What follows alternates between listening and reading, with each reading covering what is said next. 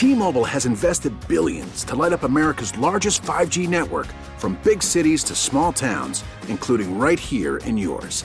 And great coverage is just the beginning. Right now, families and small businesses can save up to 20% versus AT&T and Verizon when they switch. Visit your local T-Mobile store today.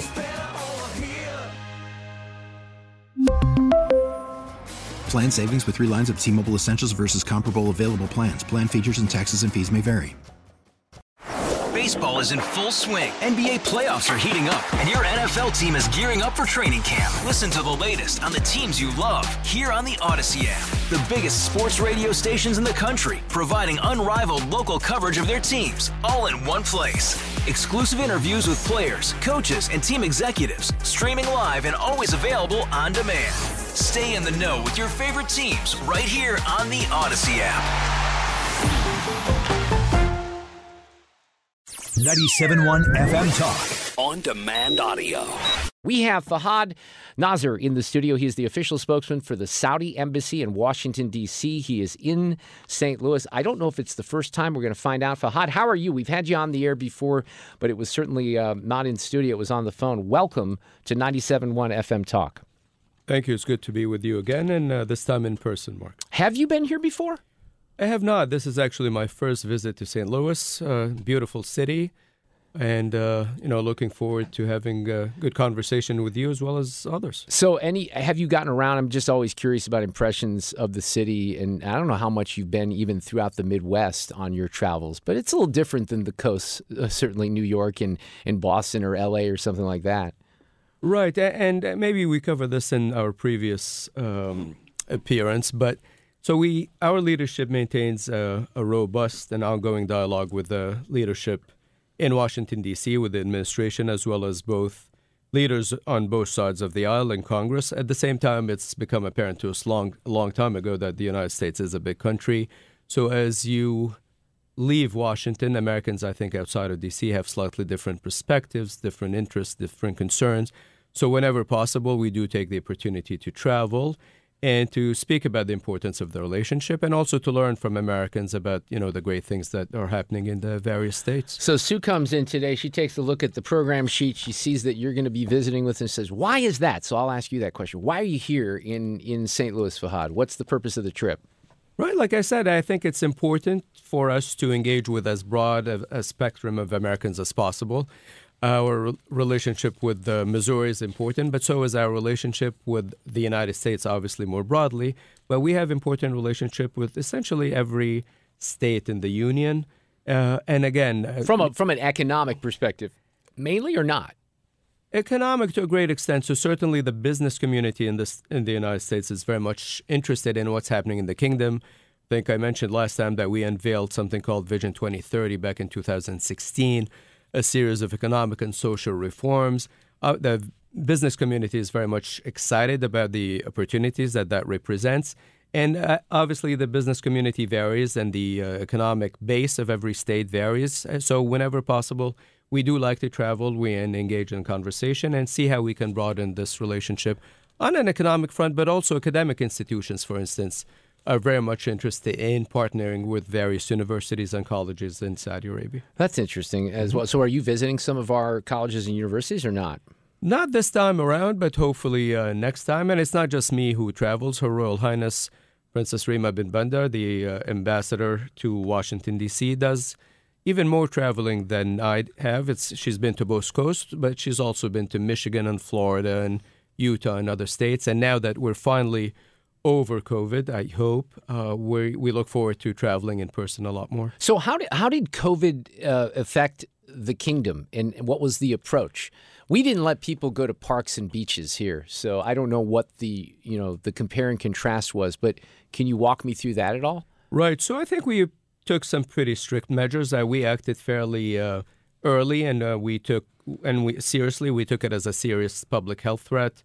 And the thing that we did right, I think that we invested a lot of resources into digitizing our medical and healthcare service well in advance of COVID. So in that respect, we were a bit maybe more prepared than most countries. So we were able, for instance, to do contact tracing pretty effectively. We were able to vaccinate the population fairly effectively. And so, 3 years in or more, we still have, for a population of 35 million, we have under 10,000 deaths, which is still a lot, but it's all relative. Do you have? I'm curious about this. Just impressions of. We can broaden this beyond COVID, but I'm always curious. We all have impressions of different countries, and if we haven't been there, different cities. I would say, for example, people don't have the highest impression of St. Louis right now, based on some of the things that have happened in the news with crime. But what I hear a lot from people who travel, whether it's to I don't know if it's Europe, Middle East, or China in particular, the infrastructure is brought up as being particularly strong compared to ours. Do you have an impression about that? Trains, air travel, things along those lines. Are we behind the rest of the world in that, in your opinion, or not? I'm not asking you to break bad on the U.S. I'm just curious. Sure. Yeah, I mean, as far as Saudi Arabia is concerned, part of the vision is developing our infrastructure, transportation, and otherwise. So we're investing a lot of resources into that. We believe that, geography-wise, we're strategically located. We're in two major waterways, the Red Sea on one and the Arabian Gulf on the other. We believe that we can become a regional, if not a global hub. So we're putting a lot of resources into that. We're creating new ports and airports as well. So, but the United States is great on many levels, and it's a leader in many fields. American companies have been in the kingdom for many, many years, and we're keen on maintaining that relationship. But we're also trying to broaden it to bring in some of these American companies that are cutting edge of the new technologies and innovation. So the U.S. always does well, no matter what challenges. So, serious question here. Is there a push? Because I don't know. I'm guessing not, but maybe there is, because you guys are ahead on technology, or at least, try to stay ahead of the curve. Is there a push for EVs? Do electric vehicles exist in the kingdom? And what's the prospect of that? Just out of curiosity. Right. So we do take climate change seriously. We are investing a lot of resources into renewable energy, both wind and solar. We actually Lucid technology, to Lucid Motors, does have a plant in Saudi Arabia, and they've begun manufacturing and assembling cars and selling them there as well. So, we're working on multiple fronts to confront climate change. At the same time, we will continue to produce hydrocarbons because we have a comparative advantage when it comes to producing them, but we will also make sure that they are as clean as possible. So, refresh my memory on Vision 2030 and what that's all about. Fahad Nazar is with us. He's the official spokesman for the Saudi Embassy in Washington, D.C. He's here in Missouri on some business. What was Vision 2030 all about? Right, so the vision was unveiled back in 2016 by His Royal Highness Crown Prince Mohammed bin Salman, and the objectives is to diversify the economy, to empower every sector of the economy, and also to enable every segment of society to make sure that Saudi Arabia not only pushes this new and exciting stage of our development process forward, but that Saudi men and women can compete with their counterparts around the world. So we have basically, in many ways, we've created some sectors from scratch over the past 5 years. So we've invested a lot of resources and really created a tourism sector from the ground up. We've created an entertainment sector from the ground up. We are investing a lot into housing, healthcare, information technology, renewables, as I said. And I think American businesses appreciate these opportunities. And, every time I go to the kingdom, I run into a lot of American businessmen and women trying to explore what the opportunities are. What's the entertainment built from the ground up? What are you doing differently there?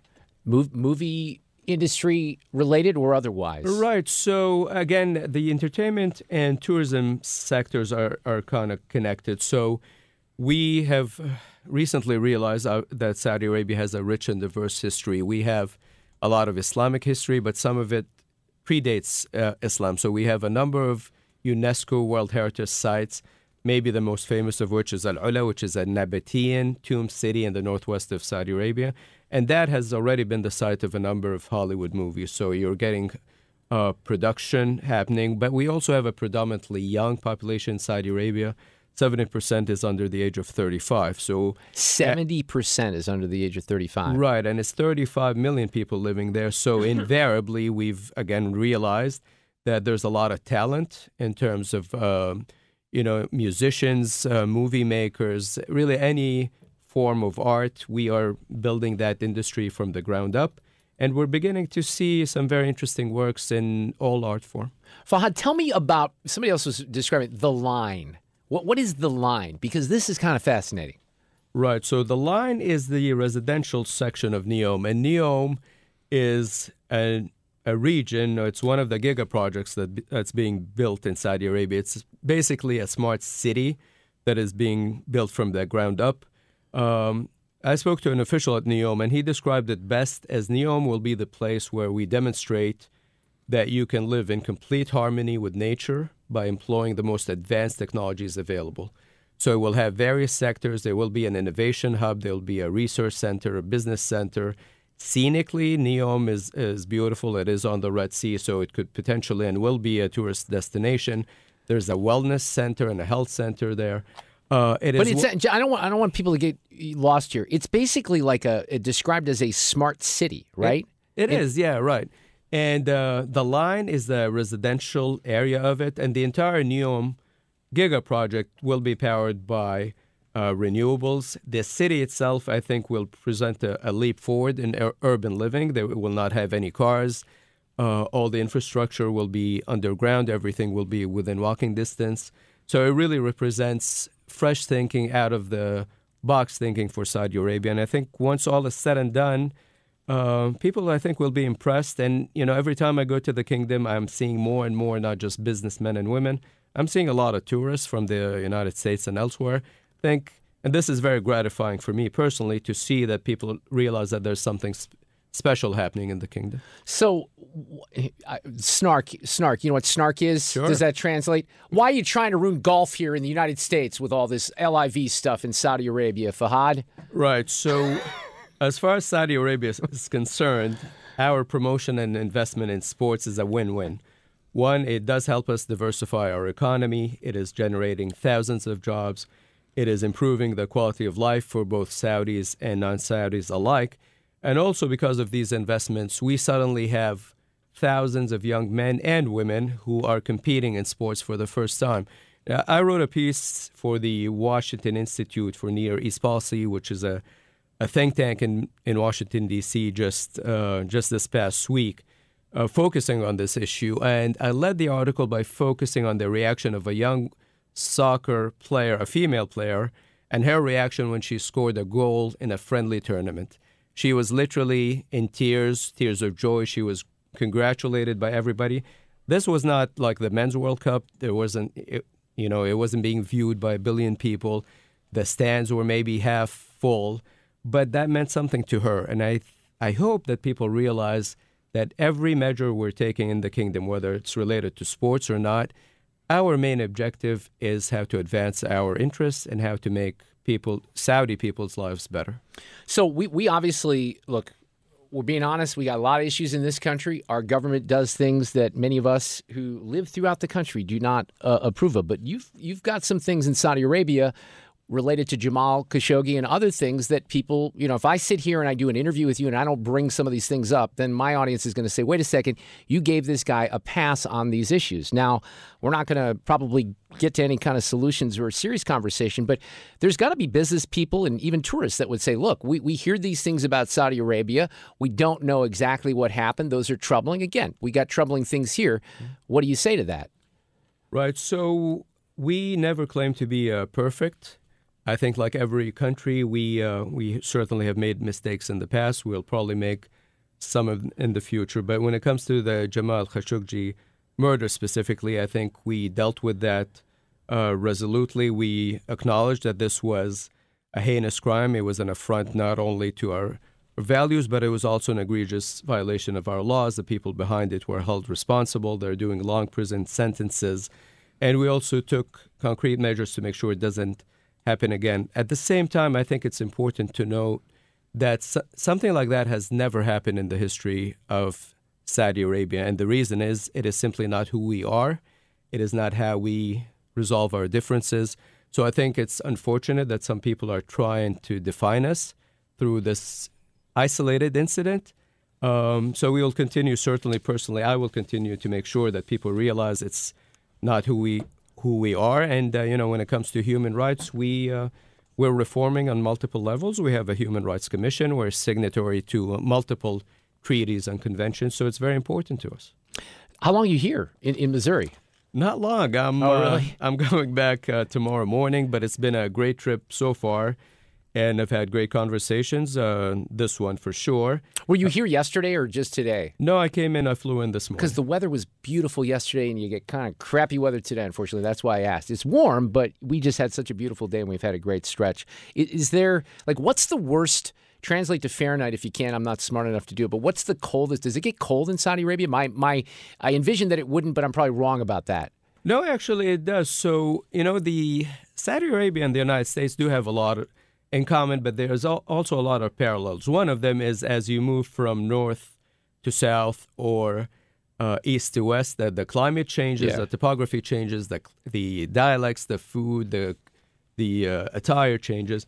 So Riyadh, for instance, does get pretty cold in the winter. So I was there a couple of weeks ago, and it got pretty chilly at night. So it was in the 50s, if not actually 40s. Oh, my goodness. It's in the 50s in this studio right now. It feels a little warmer pray for than your that, soul. Mark, but well, that's okay. No, I get it. Well, listen, thank you for coming in. I know you have other stops to make here. I appreciate the fact that we connected a couple of months ago on the phone, and thanks for coming into St. Louis, and maybe enjoy some toasted ravioli and things like that. And for the love of God, don't get shot out there in downtown. You have your Kevlar? Sorry, I can't resist. Really? Sometimes the snark just comes out, Fahad. What can I say? No, I'm really enjoying my visit, and always a pleasure to speak with you. Good to see you. Thank you very much. I appreciate it. Get more at 971talk.com. We really need new phones. T-Mobile will cover the cost of 4 amazing new iPhone 15s, and each line is only $25 a month. New iPhone 15s? It's better over here. Only at T-Mobile, get 4 iPhone 15s on us and 4 lines for $25 per line per month with eligible trade-in when you switch. Minimum of 4 lines for $25 per line per month with autopay discount using debit or bank account. $5 more per line without autopay, plus taxes and fees. Phone fee at 24 monthly bill credits for well-qualified customers. Contact us before canceling account to continue bill credits or credit stop and balance on required finance agreement due. $35 per line connection charge applies. See T-Mobile.com. O'Reilly. Protect your vehicle's engine with a full synthetic oil change and save with Mobil 1 at O'Reilly Auto Parts. Purchase 5 quarts of Mobil 1 full synthetic motor oil and receive a $10 O'Reilly gift card after rebate. See store for details. With your Mobil 1 purchase, you'll also receive 2 times points during O Rewards Bonus Points Month at O'Reilly Auto Parts. O'Reilly Auto Parts. Hey, Rob Bradford here. I have set out on a mission with my good friends at FanDuel to prove what I have known for some time. Baseball isn't boring. Now I have a daily podcast to prove it with some of the most notable people in the baseball world, screaming baseball isn't boring from the mountaintops, or at least agreeing to come on our show. Players, managers, GMs, and yes, even the commissioner of baseball, Rob Manfred. It has been a constant wave of baseball's most powerful voices. So join the revolution. Subscribe and soak in Baseball Isn't Boring. Listen on your Odyssey app or wherever you get your podcasts. You'll be glad you did.